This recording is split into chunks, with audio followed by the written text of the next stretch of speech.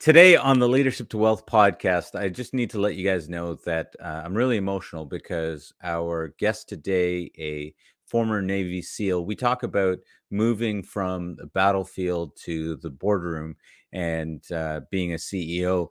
He talks about losing loved ones that were close to him in the military, but then he gets even closer to home and talking about losing a family member and what that means and being able to move through that. So I want to share with you guys our special guest today, Marty Strong.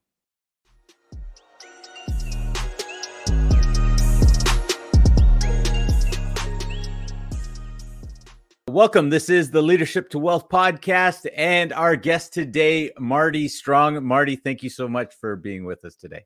Hey, thanks for asking me to show up there, Neil. Well, I'm glad to have you on. We've had some other interesting individuals, but I'm really curious to talk to you, Marty, because I really want to know, and I think we really want to find out how you go from bombs and bullets to a boardroom. And that's been quite the journey for you, going from the Navy SEALs to a business professional and and really a CEO and doing so many things in the world of business. Can you talk a little bit, from leadership standpoint of who you had to be or who you had to become to go from bullets to boardroom? Sure. Sounds like a good name for a podcast, doesn't it? From bullets to the boardroom. There you go. Just give us a little bit of credit when you start that podcast. I will. I'll give you full credit for that. Thanks. So, when you start out in anything, you're an apprentice. I don't care what the profession is. And I started in the military as a 17-year-old, so I definitely didn't have any great aspirations or great capabilities that I brought to the table, to the United States Navy from day one. They basically start by training in technical skills, so you have some applicable value to whatever unit you're going to be attached to. And that's the same case in the SEAL teams. When you go through basic SEAL training, you're basically being screened for character traits and attributes that later they will train. So they want a certain kind of person with a certain kind of positive, flexible mindset, nimble, agile mindset, who's creative in their thinking, that is optimistic most of the time, even in the worst of times. And that's what the whole basic course is all set up to do. It's to screen out. It's not about being physical. Everybody looks at it or sees it on TV or in a movie. They say, oh, it's all about the best runner or the person who can do the most push-ups or toughest physically. It's all about mental. It's all about how the brain's working, how you're dealing with challenges. And so the whole selection is throwing all kinds of crazy challenges at these young guys to eventually end up with only 25% graduating each class. Did you know that when you were going in at 17, did you know that you wanted to be a Navy SEAL? No. Okay. I had no idea. What was the impetus for enlisting in the first place?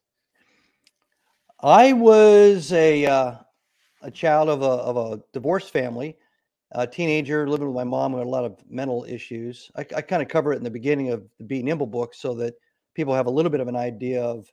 Which is your book that just came out in January, right? In January, right. Yeah. So people have a little bit of an idea of how I gained some psychological resiliency, because there's a couple of different ways you can go in those situations, right? You can go kind of either depression and go neutral in life, or you can become, you can go down a path where you vent and get in all kinds of trouble, or you can decide this isn't going to beat me and you turn the Rocky music on and go that direction. So that's an important part of any backstory. And when I came into the Navy, it was to get away from my mom and that family situation. There was nothing in Nebraska that really excited me. So I thought, all right, I'll join the Navy. My dad was in the Navy during the Korean War, and I thought I was too small and weak. Wait, no, Nebraska is known for its wrestling, isn't it? It is. Yeah. Yeah. I was not a wrestler. I was a swimmer and a football player and a track guy. But I joined the Navy, and partly because I didn't think I was tough enough to be a Marine. I liked the Marines as a concept better. And I came in and I had guaranteed training in a technical skill, which was air traffic control and radar. Went through that course. Through a mistake of orders, I ended up being sent to SEAL training. So the long and the short of that is I was a 17 and a half-year-old kid, 125 pounds, and they convinced me to stay and try it because it's an all volunteer program. Yeah. And Wow. 6 months later, I was one of 13 original students out of the 126 that started. So I did not Wow. have I didn't have a big plan. I did not know what the SEALs were. I didn't aspire or strive to get into the program. And I was the worst runner in my class on day one, and I was the worst runner on my class on graduation day. I mean, marginally close to being dropped all the time. So I never really felt that I was even going to make it to graduation until graduation. Right. So from that point forward, the SEALs groom you in technical skills that are it's basic kind of commando work, but there's lots of technical things. You get very, very advanced trauma care training, so you can treat battlefield injuries like a medic would. You learn all about different kinds of communication systems and radios and optics and lots of different technology. You learn how to skydive. You learn how to skydive in formation at night with night vision goggles on and moving through the sky, covering 20 miles in the air, like in a flying wing. You learn all kinds of crazy crap, and you do that for about a year after you get through the basic course. Mm-hmm. And then there's about another half a year of training as a team with a bunch of other SEALs. And at that point, you're kind of considered almost at the 3 year mark. You're actually a SEAL operator. You're somebody that they would put in harm's way and trust that they would actually execute. But that's like day one. You're just being a SEAL. You're just making the grade as far as your peers are concerned. Right. So that they don't give anybody in that whole process a leadership position. Mm-hmm. So your Okay. leadership training and your leadership responsibilities kind of evolve from that start point 2.5 to 3 years in forward. Wow. Well, what's interesting is that you said you were going to become an air traffic controller and be trained that way, and then they moved you into SEALs. I believe that air traffic controller is rated the most stressful job in the world. Um, of jobs out there. So it sounds like you, pun intended, dodged a bullet on that one. So, Yeah, I mean, and also I've thought about in years later that maybe some of the attributes that made me, um, I did well in the course. So whatever mhm, made me do well in the course were also some of the same things that helped me make it through SEAL training. right. The ability to take in a lot of information, a lot of detail, very very quickly, uh, analyze it, figure out what the intentions are, what the forward track is of those intentions, and then start making decisions. So those are all tactical skills for a SEAL. Every SEAL's got to be good at those things. But then the Hmm. leadership part kicks in, as I said, after about 2.5 to 3 years. Officers do a little bit more leading in the very beginning, but they're still kind of running side by side with the enlisted guys, learning the basic skills. Hmm. So I eventually picked up assigned leadership tasks. Then by rank, I started picking up more and more leadership responsibility. Leadership training was a part of that. A lot of the training was similar to what they did in the selection process in BUDS, in that it's scenario driven. So they just keep putting you, reloading you. It's a simulation kind of a thing, but it's a live ground tactile simulation. It's not a virtual environment. And they put you out there and they throw things at you and you fail as a leader. And then you regroup, they brief you, they point things out, they show your strengths, they show your weaknesses. Then they put you back out and they throw something else at you completely different. And they do it Hmm. over and over and over until the day you retire. That's kind of the nature of SEAL training as a team and as a leader. You're in a constant state of contingency thinking, contingency planning, acting, reacting, making decisions, and eventually making plans that are further and further out into the future, depending on how senior you get in the organization. All Hmm. that stuff conveys to the commercial leadership role. Wow. I'm just thinking about what that would take mentally to go through that over and over again. But at the same time, I'm thinking that it probably builds a certain resilience in being able to be in that framework where you're expected to fail. You're expected that, hey, we're going to put you in the situation, and you're probably going to do it wrong, and then you're going to get to go at it again, rather than it be in a live fire situation and have to figure it out for the first time. That's exactly right. And I don't think you have to be a SEAL or a special operations professional to do that. Yeah, Companies don't spend time training that way. They hardly spend any time training, period. But yeah. the if the sum total of all your mistakes is what creates wisdom, and if wisdom is what informs judgment, the way to get to wisdom and judgment quicker is to have somebody run through and make lots of mistakes that don't count, that don't really cause any real problems as soon as you can, as long as you can, as continuous as you can. So they become stronger and stronger and stronger and wiser and have a better sense of judgment. Then when the real stuff comes along, obviously the military can be life and death. The commercial world, it's profitability and other things. Mm. They've already got this built up that, they've had all those failures, and that resiliency is also that, and the judgment and the wisdom all kind of creates a confident leader, a leader Mhm. that's willing to think, look at the information, listen to everybody's input, make a decision, make that call, support that call, resource that call, push forward until something changes in the data flow that says you need to adjust. Yeah. Yeah. I'm curious now. You've got me really curious here with all of this training and being able to handle failure on an ongoing basis, then taking it into the boardroom, from bullets from the battlefield to the boardroom. You're just changing, I guess, battlefields. But what I'm curious about is, what about the other areas of your life, and are you able to apply it there, or are there still areas that like a regular human being, that we are confused and don't know how to deal with, areas of weakness or pain? Do you still have those, or have those skills that you've been taught been able to transcend into all areas of your life? So when I retired, I became a financial advisor and then a Yeah, portfolio manager. So for about 7.5 years all in that career, I yeah. really didn't need, I didn't really have a good idea of how money worked. I understood the Okay. idea of investing stocks, but I didn't understand the emotional component to wealth or the emotional component to losing wealth, and how each individual was so uniquely different in the way they looked at money and looked at wealth, because I'd never been around people with a lot of money in the military, and that's not what we were focused on anyway. Hmm. So that was a huge education for me, and that was an education from scratch. I mean, I was always dumbfounded after every, potential client meeting or actual client review meeting with what I learned about human nature, what they thought about their other family members, whether they wanted to do estate planning and take care of one kid, not the other kid. All those kinds of things would all come into play.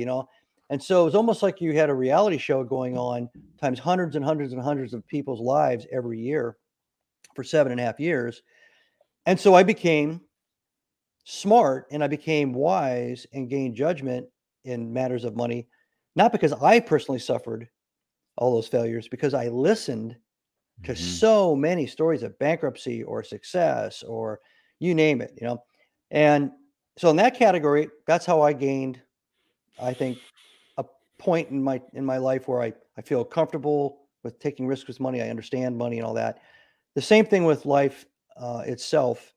So we had lots of guys that died in training mostly, and Oh, we wow. had some guys die in combat. In training, not Oh in the yeah, field.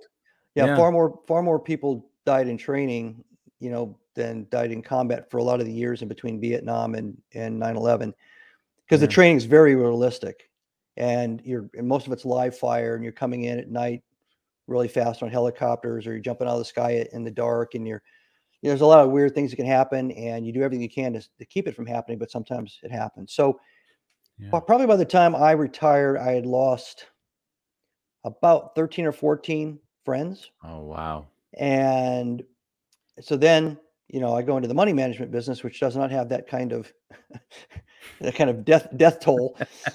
Um, but Terminal velocity. yeah, but then I lost my oldest son when he was 22. It was right after he Oh, returned wow. from Iraq. He was in the Air Force, and he died in a car accident.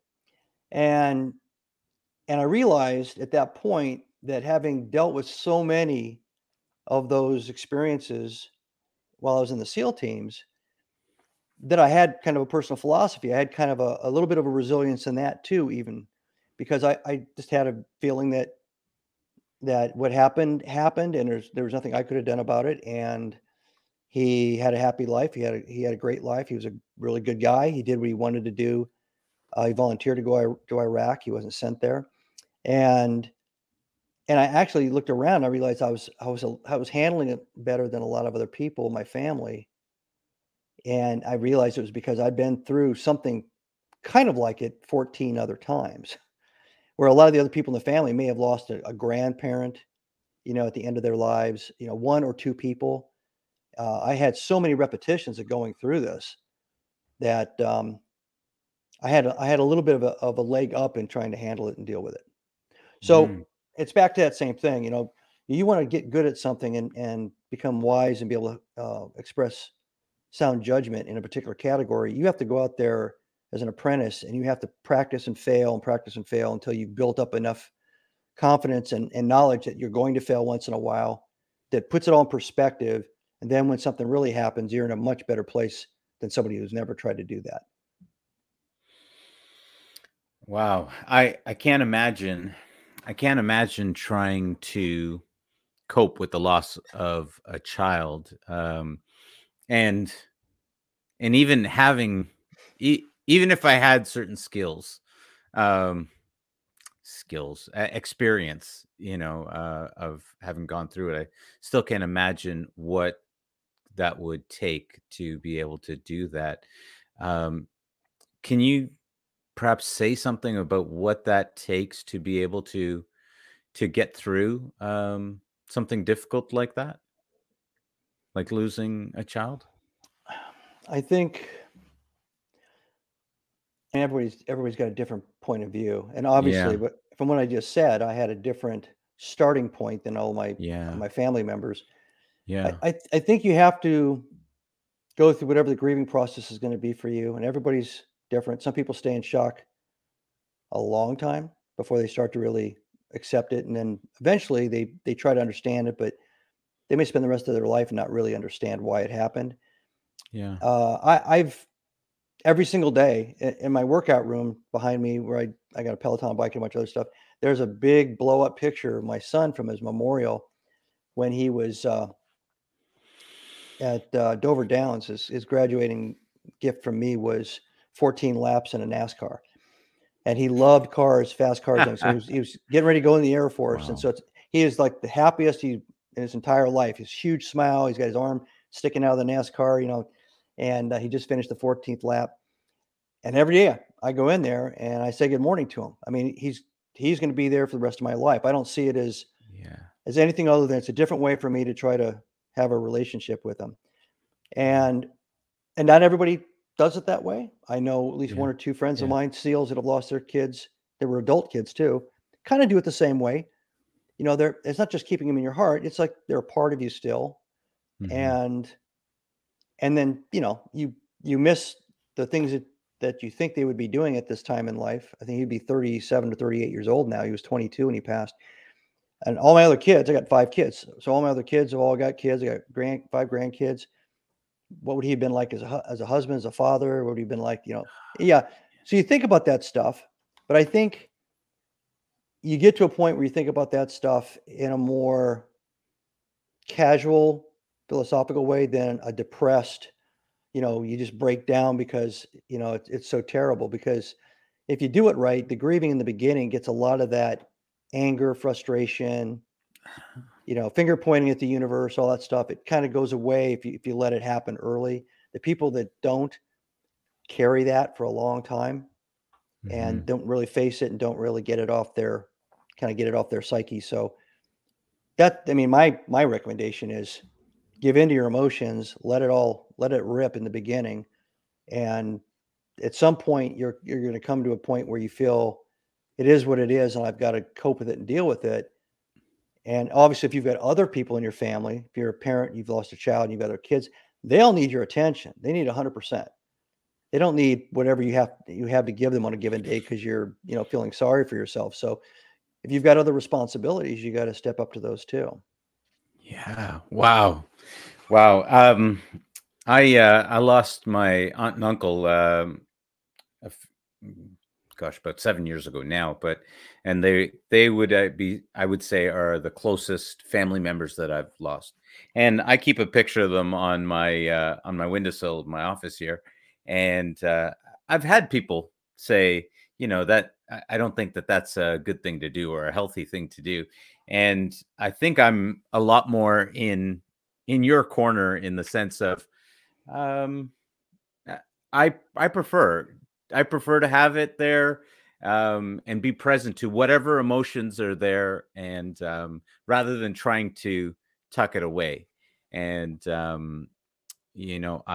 also have thought many times that there really is power in having kids in that way. And who knows, I might get some flack for this, but I think that in having kids, what you just said is absolutely true.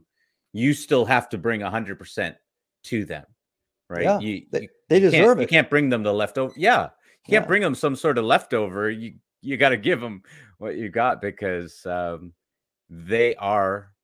it- it's still 100%. They're still, you still love them, and you don't want to give anything else. And I've seen people that have kids, and have lost someone close, and how that pulls you forward into that. And I've seen people without kids, and all there is loss, right? There right. isn't that way forward. And I don't know if there's something larger there, but it sure seems to me like there is something that pulls you out of that place of depression that you might find yourself if you didn't have the future, i.e. Sure. your kids, to look at. And there's, we celebrate his birthday. We don't really mark the day of his passing. Yeah. I we actually we've done it the same way every year. We get a little cake or a little cupcake. We put a candle in it. We He was visiting us on Thanksgiving and then driving back to Utah, his base, and he died out near Kansas City in an ice storm. So he left a bottle of this really crappy flavored vodka. I mean, it is like the cheapest cut, and there was about this much left in the bottle. So we have that bottle still, and we put that out, and we put the bottle. I put some tequila out. My wife put some bourbon out or Irish whiskey, and we have 3 shot glasses, and then we take a birthday card, and we each write a message in there, and then we put the birthday card behind the shot glasses, fill them up, and we then take a picture of it, and then we take the shots in the birthday card outside and to a fire pit or something, and we set the birthday card on fire the smoke will rise up to Valhalla, and we both do a little salute to him, and we do the shot, and we've done that for almost 16 years now, something like that. So Wow. yeah, and then we send the pictures to my kids, and for a couple years, my kids knew we did it, but they weren't really sure why we were doing it. Yeah. They grow up, my grown kids, and all of a sudden, like the third year, we start getting pictures back of them duplicating the same thing wherever they lived. And so every year, wherever all the Wow. kids live, there's the same ceremony. Right. So yeah, you can do things like that. It's a ritual, but it's a positive ritual. Yeah. It's an uplifting and I guess a ritual that's aligned with his personality, because he was like Jim Carrey as far as because he's very 6'5", loud, big, comes into a room and does a false fall and it tries to make everybody laugh kind of guy. So he would have Yeah. loved the idea that what we're doing is what we're doing. He would have Yeah. hated it if we were celebrating or marking his passing as the event. Yeah. So That's beautiful. That really is beautiful. And I what I love about what you're sharing here, not only first of all, I appreciate you sharing this powerful, powerful experience and wisdom for people that are going through challenging times. And sometimes you just can't, if you've not been through something, you can't relate. And sometimes it's hard for people that are going through that to hear anything you say unless they know that you've gone through some, Right. through the mud with them. And so what you're sharing, I know, is powerful for people. So first of all, thank you for sharing that. And I also love what you're creating there, because as we get older, I think um, there is something to being able to connect with the memories without having. Okay, this is probably a terrible example, but I'm talking with my mom, who's closing in on 80, and she's losing her childhood home. They're talking about selling it, and I was talking to her about how, Mom, you still have the memories. That the house is being sold, but you still get to keep the memories, and you're not actually losing it. It's not like you live in this house. You get to still keep the memories. And what I'm hearing from you is how you are paying homage and honoring those beautiful memories of your son. And your son's name is His name's Michael. Michael. Okay, and how Yeah. you're share, really honoring those memories with Michael. Yeah. Yeah. Well, It's it's the amazing. way I do it, and it works for me. So Yeah. Yeah. Okay. That's great. Thank you. Thank you so much for sharing that. And sure. now I'm okay. So now I'm curious, from that, does that give you a different perspective across the board um, for stress and hard times? Sure. Anybody that, first off, anybody that has been in uniform has probably been exposed just from training to more stress than the average person. Yeah. Yeah. And that uniform could be a police uniform or a firefighter's uniform. It's it it's the training is all about going into a stressful situation, handling the stressful situation, and actually defeating the stressful situation. Right, you got a job to do in the situation. It's not to run away from the fire; it's to go into the fire. Same thing with the military. So when you start to get into more and more advanced units that are predominantly designed to be that pointy end of the spear that goes in first or goes in frequently, like fighter pilots, bomber pilots, any special ops, Force Recon Marines, Green Berets, etc. You're talking about people that are actually selected for their ability to handle extreme stress through that process I told you about before, to see it and not be defeated by it before they even start to try to solve a problem in that high stress environment. Anticipate it, deal with it, train to it, and then be able to decide, work, lead, and judge their way through it when they're actually in the moment. So the more you've done that in training, and the more you've done it, obviously you do a lot more in special ops training, and then you go into combat. The A lot of guys will tell you a lot of the combat seems a lot easier than a lot of the training, because combat tends to be very boring, long periods of inactivity, a lot of targets and a lot of assignments, a lot of missions that get canceled, and then all of a sudden you're in it because one didn't get canceled and it really did happen, and then maybe you're in it and everything went exactly the way you thought it was going to go, and the adversary wasn't that good, and it was done. It was like two punches in the first round of a fight, and you're standing there going, "Oh, I won," and then you go back to the boredom. But where in training, you're recycling and you're setting up every single day, every week. So you're actually prepared for a higher level of stress in some ways, whether you're an individual operator, whether you're a leader. And there's nothing really that can prepare you for losing somebody in combat, especially if you're a leader, because you have that same parental kind of feeling that you're responsible. Even if you didn't do anything that would have caused it directly, you feel like you brought them there, you need to bring them all back.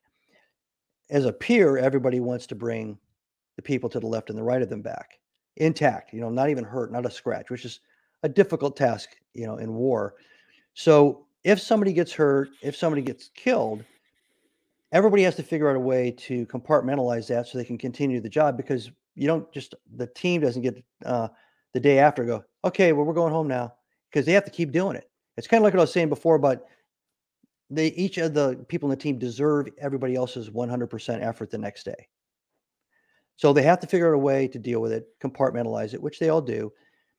And then they eventually, continue on. And at some point they come back from that experience to a normal environment like the United States. And they may be up for a rotation pretty quick too, to go right back into it. That's when they have to decide whether they're going to let it out. But the more you hold that in, multiple tours, especially in the last 20 years in Iraq and Afghanistan, if you've been holding all that in, you're going to have to pay that debt at some point, because all you're doing is you're not dealing with it. You're just putting it in a place so you can do your job.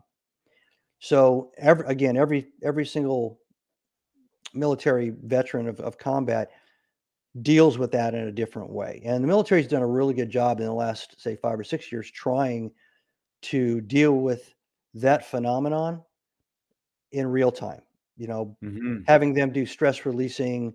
I guess therapy is a way to say it, but before they come back from the war zone, sometimes coming back in the States and taking a week in kind of a retreat area with therapists and people and other veterans that have gone through it, saying, this is what's going to happen. You're going to go home, you start to decompress, the stuff's going to bubble up, you're going to have a hard time sleeping, so they're all aware of it. So it's not a mystery. And they also don't think they're the only person that's having that problem. So all of those experiences make you stronger in dealing with stress. It doesn't necessarily make the stress go away and not have a consequence at some point. Wow. I don't want to get too abstract in this, but I think there is something really powerful here in what you're talking about. Just, oh my goodness, there's so many different levels. There's always a conversation that is had by the older versus the younger about, oh, kids nowadays, they're not tough enough, right? Or they can't handle things. But if you actually study some of these, the psychology of people and their resiliency, one of the things that you realize is people that have been through war and challenging times tend to be more resilient than people that have not gone through these things, just out of sheer gratitude for safety and these things. Right. And so it's interesting because the counter side of it is that people that have gone through these times also have to deal with stress, the trauma of these times. And so being able to balance that with that learning that you're talking about, hey, having a retreat, having these times with other people, which was not something, you talk to, not as many around anymore, but you talk to World War II vets who don't really want to talk about any of those times, to now we understand a whole lot more about the need to be able to talk about these things. And I think that's what you're sharing now. How do you translate that to, for me, translating that to my kids to help them to be resilient? They don't have this theater of war to juxtapose their life. And so the things that they call stressful and the things that they get depressed over, I'm like, are you kidding me? Do you know what people that have gone before us have dealt with? Is there a way that, being through what you've been through and learning what you've learned, is there a way that you can see that we can help build resilient kids? Like a lot of change, the first thing you have to do is recognize that there's an issue or problem. If you don't believe there's a problem, then it's hard to do everything you're gonna have to do and be committed to it to change the paradigm. In the case you're talking about kids, to change their Yeah. paradigm. And so here's an example. There's a saying, I mean, screw this up, but it's tough times create tough people. Tough people create soft people. Soft people create tough times. Now, the thought of that is that nobody wants their kids to have a life that's tough or hard or difficult. That's part of the parental, kind of basic roles and responsibilities, right? So if you go by that, you eventually, generation by generation, start taking care of kids, protecting kids, comforting kids, sheltering kids, keeping them away from risk, keeping them away from consequences to a greater and greater extent, until the point where those kids grow up and they aren't resilient because they've never been exposed to the things that the world can throw at them. For example, a Katrina, which you wouldn't expect, but if a Katrina happens and you've got essentially like a zombie apocalypse within 2 weeks, people are robbing and stealing and raping and doing whatever they want to do. Yeah. You know, Literally. one generation might pick up, sticks, sharpen them, form a team, and protect the neighborhood and defend and rescue people. Another generation might wait and see if somebody catches them. If they do, they'll run. Another generation would get in the fetal position and hide because they don't know that they have a responsibility to stand up to it because that's not the way they were raised.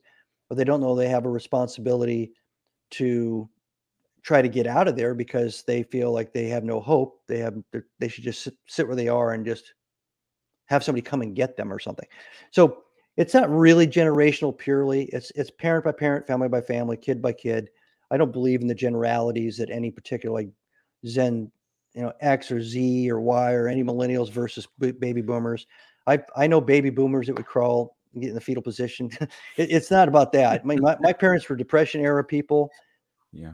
I grew up with kids that were pretty much told by their dads, get out there, work until I tell you not to work, and then you can play for about this much time. You can't watch TV except on Sunday nights. Those are restrictions that we all thought were unfair at the time.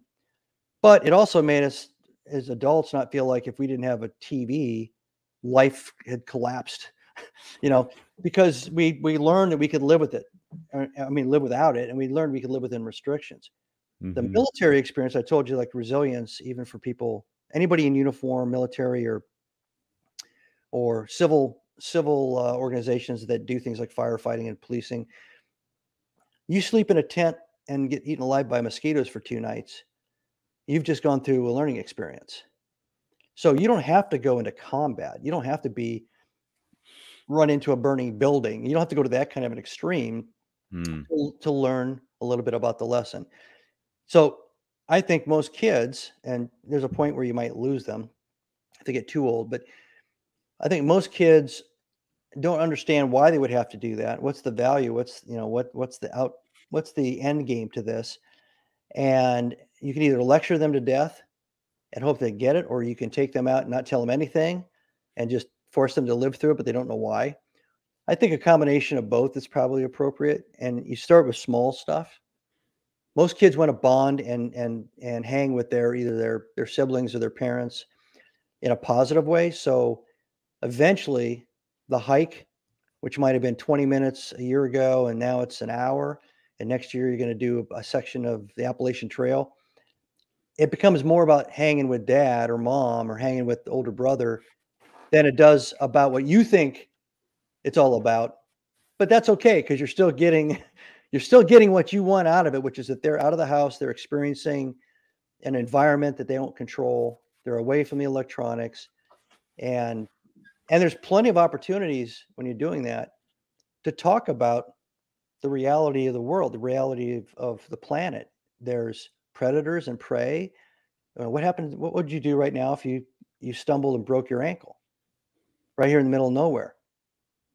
And then have them go through the thoughts. If they haven't a clue, if they would just crawl up in a ball and start crying and hope that somebody heard them crying, well, then okay. So what do you do from that? You explain to them how nobody's going to find you. So this is what you could do. You could crawl up to that tree there and break a branch off, and you could create a splint by tearing off one of the sleeves of your long sleeve shirt and wrap it around your leg, and then you could get up to the path that's above us and move to the high ground, because guess what? The road runs along this ridge, which is the high ground to our left. You start giving them other patterns of behavior, Yeah. right? Yeah. I love it. Yeah. So Hey, you do that, 10, 12 times in the course of a kid growing from, say, 7 years old to getting out of high school. They would have learned a hell of a lot of good lessons, mm. and maybe had some fun doing it too.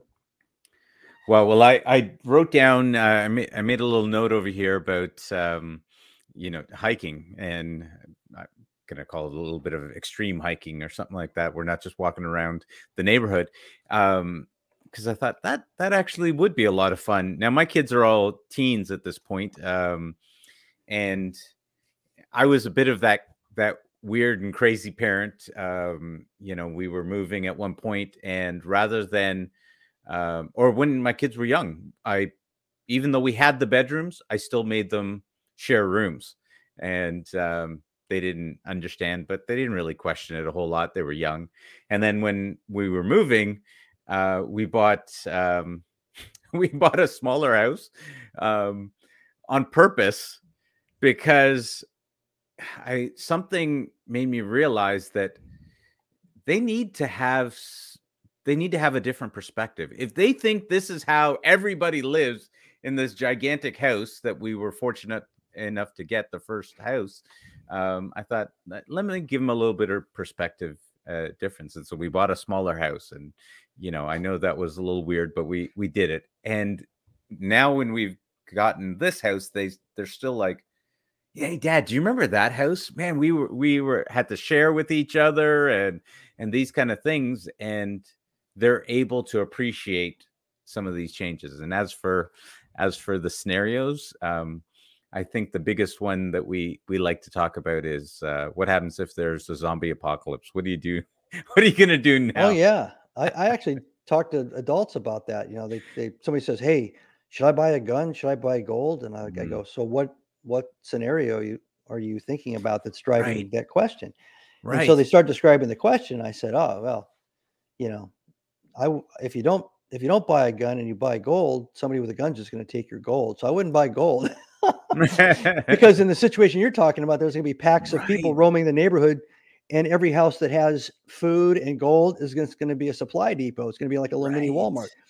And they're like, right. "What?" Well, yeah, that's the way it's going to work. But experiential learning, which is kind of what we're talking about, Yeah, it's it sticks, especially in younger kids. It sticks. It's different than trying to memorize something. They remember events, and they kind of stick in their brain and make an imprint that's longer lasting and deeper than words do. So it's almost impossible to do from a kitchen table as a parent to try to explain any of that. An example would be, I'll kind of murder something that my dad used to have me do. So let's say a parent says, "Okay, I want you to sharpen the blades on the lawnmower. So you tilt it over, and here's a file, and I want you to sharpen the blades, and I'll give you $5. So you just tell me when you're done." So they come back and say, "I want my $5." Well, let's go look. And they've sharpened only one side of each blade. The other side of each blade is dull. And you say, yeah, "Well, you haven't completed the job." And you explain why, and you show them, and you say, "You complete the job, then you get paid for the job," and you walk away. Then they come back and they say, "I want my $5." You go back and they've done one of the remaining blades, but there's still one blade, the side of one blade that hasn't been sharpened. You explain it again, you walk away. So there's consequences for doing a half-assed job. There was a task that was laid out. It's not complex or difficult to do, right? It doesn't take a lot of time, but how long has it taken now to redo, redo, redo? And then when they finally do it right and you inspect it, you reach in your pocket and you hand them $5. A week later, you do the same thing with a totally different task. You don't explain what you're trying to do. You don't explain the goal of what you're trying to do. You just let them go through the experience of not getting paid unless they do the job correctly. If you do that again, 10, 12 times a year for a couple of years, you're putting a work ethic, it's almost like you're genetically coding their work ethic. And now they still may run into other people that say, "I don't care if you do a half-ass job and here's the money anyway." But somewhere in the back of their mind, they're saying, "That's not really right. And that's not what I would want if I was paying somebody $5." hmm Right? wow. Experiential, simple, direct, with not that much lecturing involved, especially with kids. Yeah. I was just thinking, I wish I'd been taught that lesson because I didn't really learn that lesson until I was in my 20s. And it was always get the stuff done. And so oftentimes you're rewarded more for getting it done than doing a good job in Yeah. doing it. And then in my 20s, after having worked in electrical, some construction, some of these things, you realize I'm getting tired of doing jobs over again or having to go back and fix things. Maybe I should just stop with the shortcuts, which I thought was a superpower when I was young. Man, being able to speed up and get things done quickly, you realize, man, that's actually the long way around because you have to keep going back and forth. So I love that lesson. And I wish I had learned that earlier. It would have been a Yeah. great way There's to a teach. tactical saying in the SEAL teams that relates to doing almost anything tactical, including shooting. And the phrase is slow is fast. Yes. Yes. So the other thing is incremental, baby steps. Learn incrementally in the smallest little bite-sized increments you can. Make sure each increment is understood and you can execute as perfectly as possible before you go to the next one. And you string them all along, and then you'll actually have an expertise at the end of it instead of kind of a jumbled understanding of what it is you were supposed to be able to do. So, Yeah. that there's a lot of little things, little lessons like that. Some of those are Yeah. in some of my books, but that story about the work ethic thing, that was a real thing for me. My dad just didn't give me $5 to do it. He said, "You're a member of the family. That's why you're going to do it." But that's Mm. how it was. The Depression era guys, they give you what? I'm not going to give you money to do something around here. You're helping with the family. But that's kind of, I took it and with my kids, and I ended up, because I'm the weaker generation, I gave my kids a financial incentive. I had to buy my own car. My kids had to go to work and I did like a $1 to $3 ratio or something. But by that time you couldn't buy a junk car. Like when I was a kid, the car had to have an airbag, which there's no way a kid could have afforded that. He'd been 28 years old by the time working at Burger King paid that thing off. Absolutely. It's interesting. I'm actually right now we're talking about getting a car for my daughters who are getting their license. I have a feeling that my son, who is younger than both of them, might get his license before them, but I think they enjoy being chauffeured around. But it's funny what you're saying with regards to giving them some money. The East Indian culture in me kicked up right away and thought, I'm not paying them for doing for doing something that no one's going to pay you to do that when you get older. Yeah, you go do that. My compromise was there were chores that had no remuneration associated with them, and then there were special tasks that I made a point to make the point. So, and they all ended up working as teenagers. They all worked all the way through college, and they're all working and they have professions now. So, and work ethic has never been a problem for all 5 of them. So that's a good thing. And I don't know what they're teaching their kids. I think the oldest is 5 years old of all the grandkids right now. But I'm gonna have to remind them that that was the method behind my madness, because I didn't tell them at the time. I didn't. Yeah. Yeah, you can just tell them. I was on a podcast today, and I remember. Do you guys remember this when I used to do this? And make you guys do this? That's great. Great life lessons, and for a parent, I know, especially new parents, there's huge benefit in being able to hear one of the greatest one of the greatest blessings I've ever had is having friends that were, slightly older than me. So their kids were in a whole different age range when mine were, behind coming up. Yeah. And so being able to ask them questions and, oh yeah, I did this wrong. I did that. And you're like, it's absolutely great. I had a friend of mine who was a Vietnam era Army colonel when he retired, and he had 5 sons. I used to call them the Cartwrights because it was like they're all of them were like 6 foot to 6'4". Right. And in my mind, I thought, well, that must have been kind of fun because I had younger kids. I think my oldest, Michael, was probably about 13 years old at the time. And one day, just out of the blue, he looks at me, not Michael, but this older guy, and he said, "You want a piece of advice?" I said, "Sure." He goes, "Never hit your sons. Never hit them." And I go, "Why don't hit them? You'll want to." Because they're going to want to hit you. And when that moment happens, you need to remember you can't take it back if you do it. Right. And I thought, okay. 2 years later, my oldest son, his voice has changed and all that stuff. And I guess he was getting in his mom's face about something and giving her a hard time and said a couple things and dropped a couple of words. And I came around the corner and he challenged me physically. And I tell you what, that comment from 2 years earlier flashed into my head. I said, this is the moment. He went through it 5 times. He had 5 boys and they all, they were grown men at the time. he knew that this moment was coming, and he just gave me that advice because he didn't know when it was going to happen. And so I was able to handle it completely differently because I had that sage, Yeah. advice from that gentleman. So yeah, because it went the first time an older boy gets in your face and wants to physically push back, because a lot of times they'll want to do that.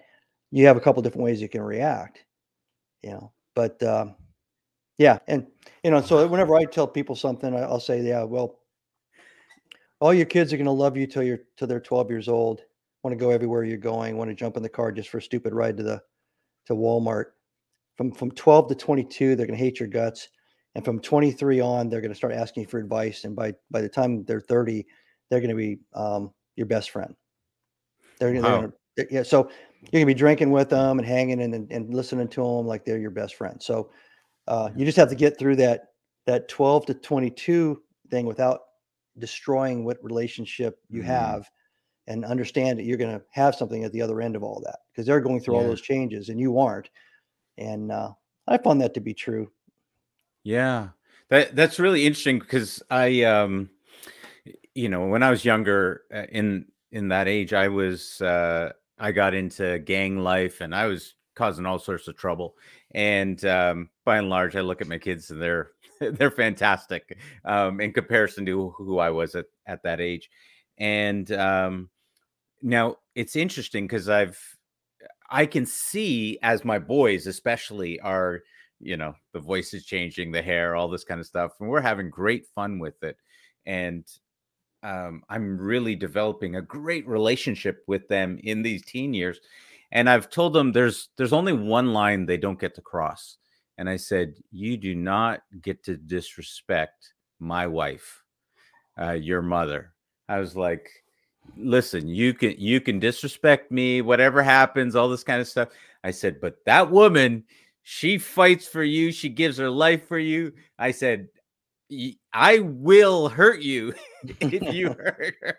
So, so interestingly, I've to this day, anytime they've had some altercations, anything along those lines, I'm like, you better remember what I said to you. And they're like, okay, okay, and they back off on that. And so we haven't had to get into Sure. anything physically. But there is something, I think, amongst men and boys, and having gone through that, where you sort of understand a little bit of what's happening there. You understand, oh, okay, this is testosterone. You don't even it doesn't even phase you. My wife is freaking out, and I'm like, hun, it's just testosterone. Leave him alone. He's fine. He's going to come Yeah. down in a few minutes, or a few years. I'm not sure, but Yeah. there They're is they're something all there. they're all pop bottle rockets for a couple of years.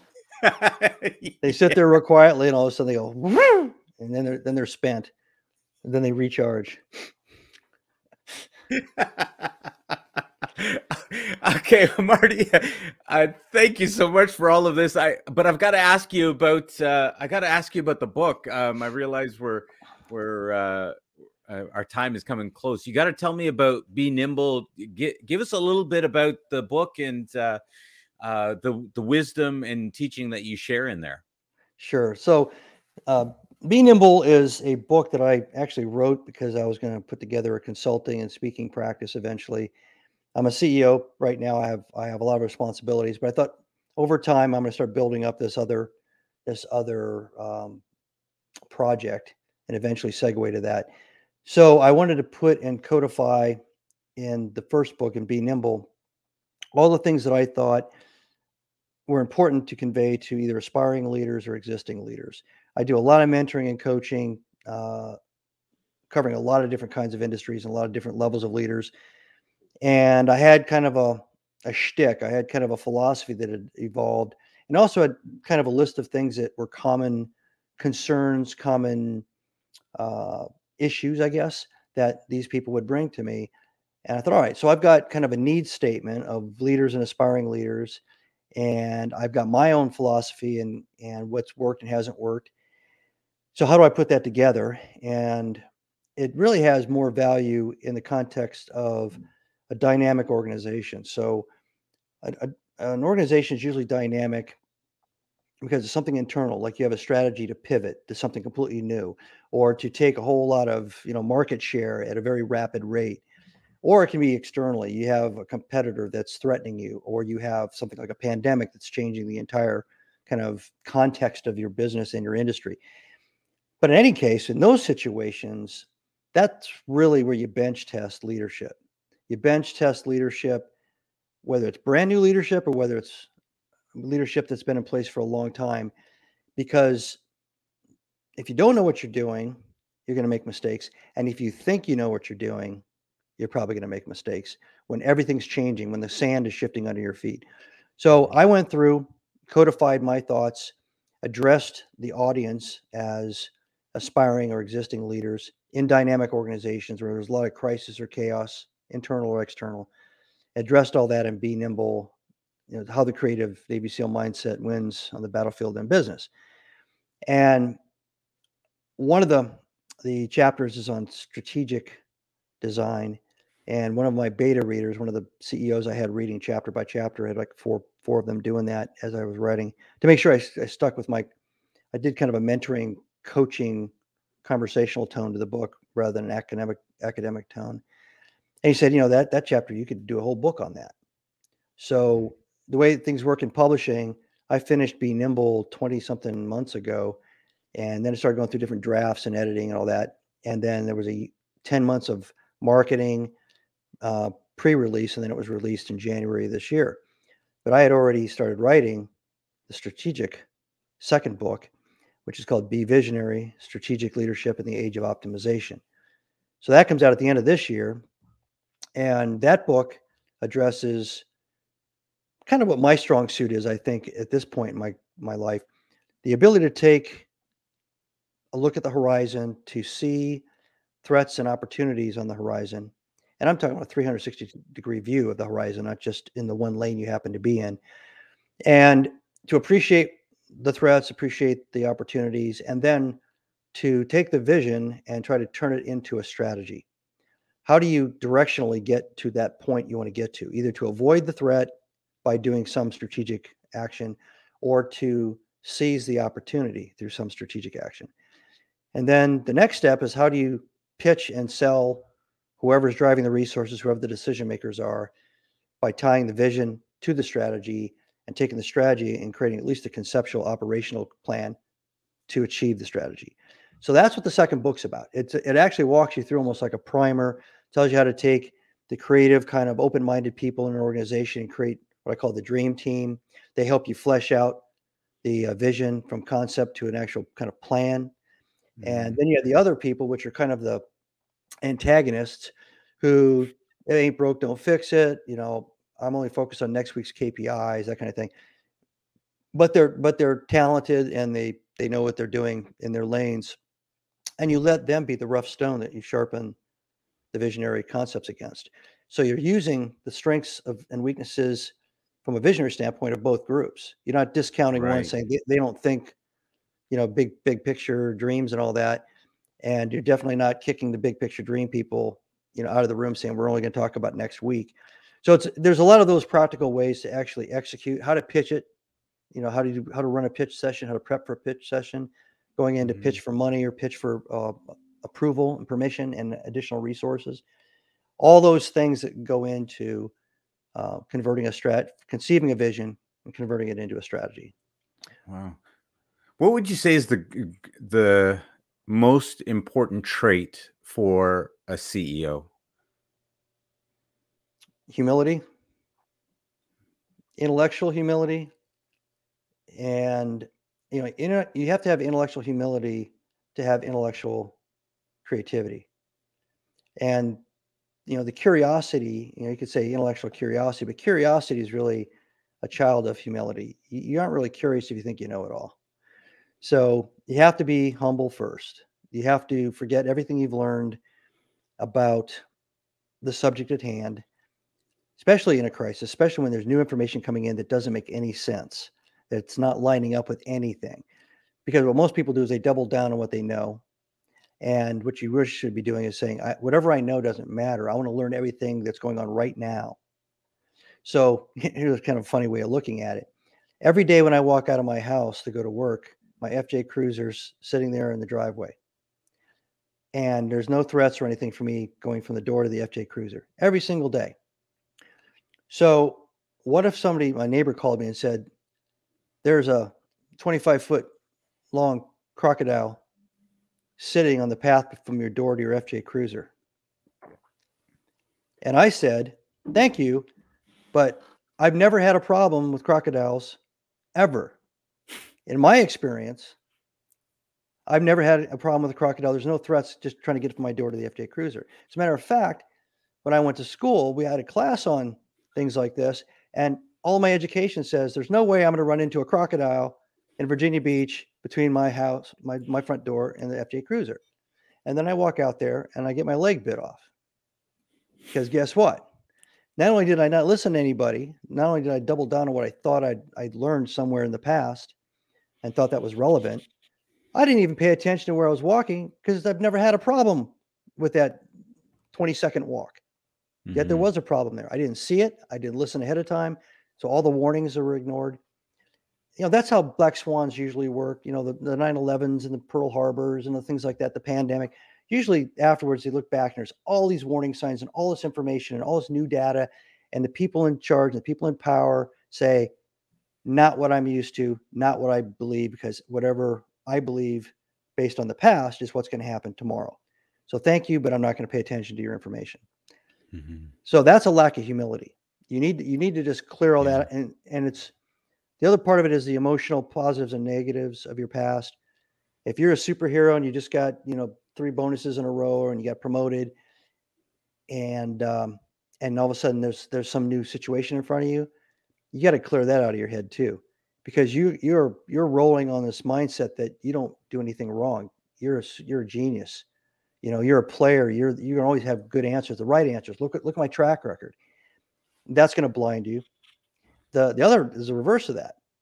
What happens if you got fired from your last job and you're in trouble in the new job, and your wife told you this morning she's threatening to leave you, and you walk in there? So now you're in there and you're all depressed and you got that mindset going on when you're supposed to be listening to the information. So just get rid of all that baggage. Clear your mind, get as intellectually humble as you possibly can. And those combinations will allow you to be curious, and that curiosity will allow you to become creative. And that with any judgment that you have, you usually conspire to be a better leadership position or posture, especially in crisis. Wow. Marty, thank you so much from battlefield to boardrooms. Thank you so much for coming on and sharing your wisdom, sharing your experience. Definitely getting into an area that I didn't know that we were going to go into, but I think when it comes to life and leadership, you really shared some powerful learning with us today. Happy to do so, Neil.